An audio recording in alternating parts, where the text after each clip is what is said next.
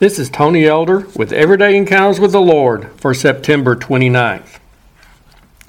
At our church picnic, a game of horseshoes was being set up. You can tell that some of us are getting older when we prefer the competition of tossing horseshoes at a stake over running around playing a game of baseball or kickball, as was common in past years at these gatherings. However, no one present was sure how far apart to place the stakes. So after several people offered the same estimation, we decided to use their suggestion as our standard. Some of us went on to play the game at that distance, although our efforts often indicated that we might have been better off sticking with kickball. Later, someone researched the regulations of horseshoes, discovering that our stakes had been considerably closer than the official standard. I halfway joked that if we moved the target that far apart next time, I might have to build up my arm muscles before playing. I wonder if some of the people in Jesus' day may have felt similarly when they listened to some of his teachings, such as what we have recorded as being part of his Sermon on the Mount.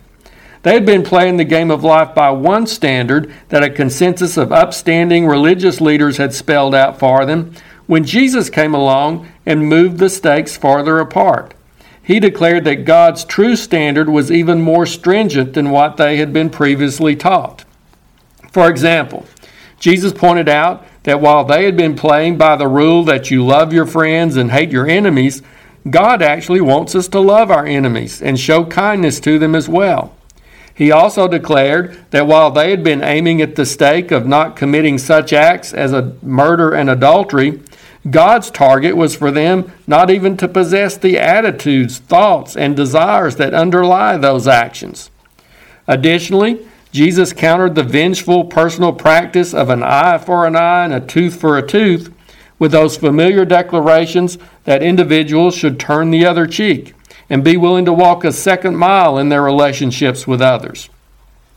Many of those people who heard Jesus were probably already having a tough enough time trying to live by the old standard. Like me tossing the horseshoes a greater distance, they may have thought that they would have to become considerably stronger to reach this new target. Maybe some of them even thought it was impossible.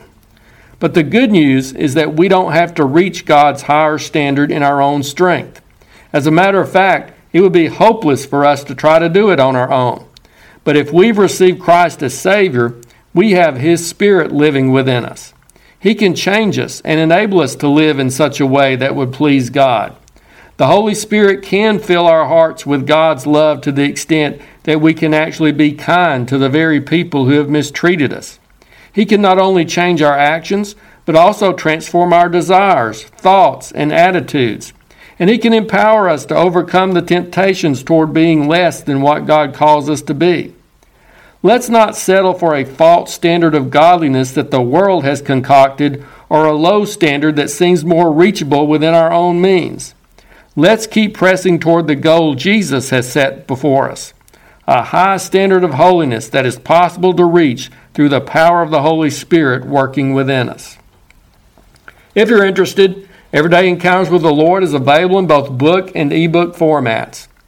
And now I pray that you'll encounter the Lord today in your own everyday experiences.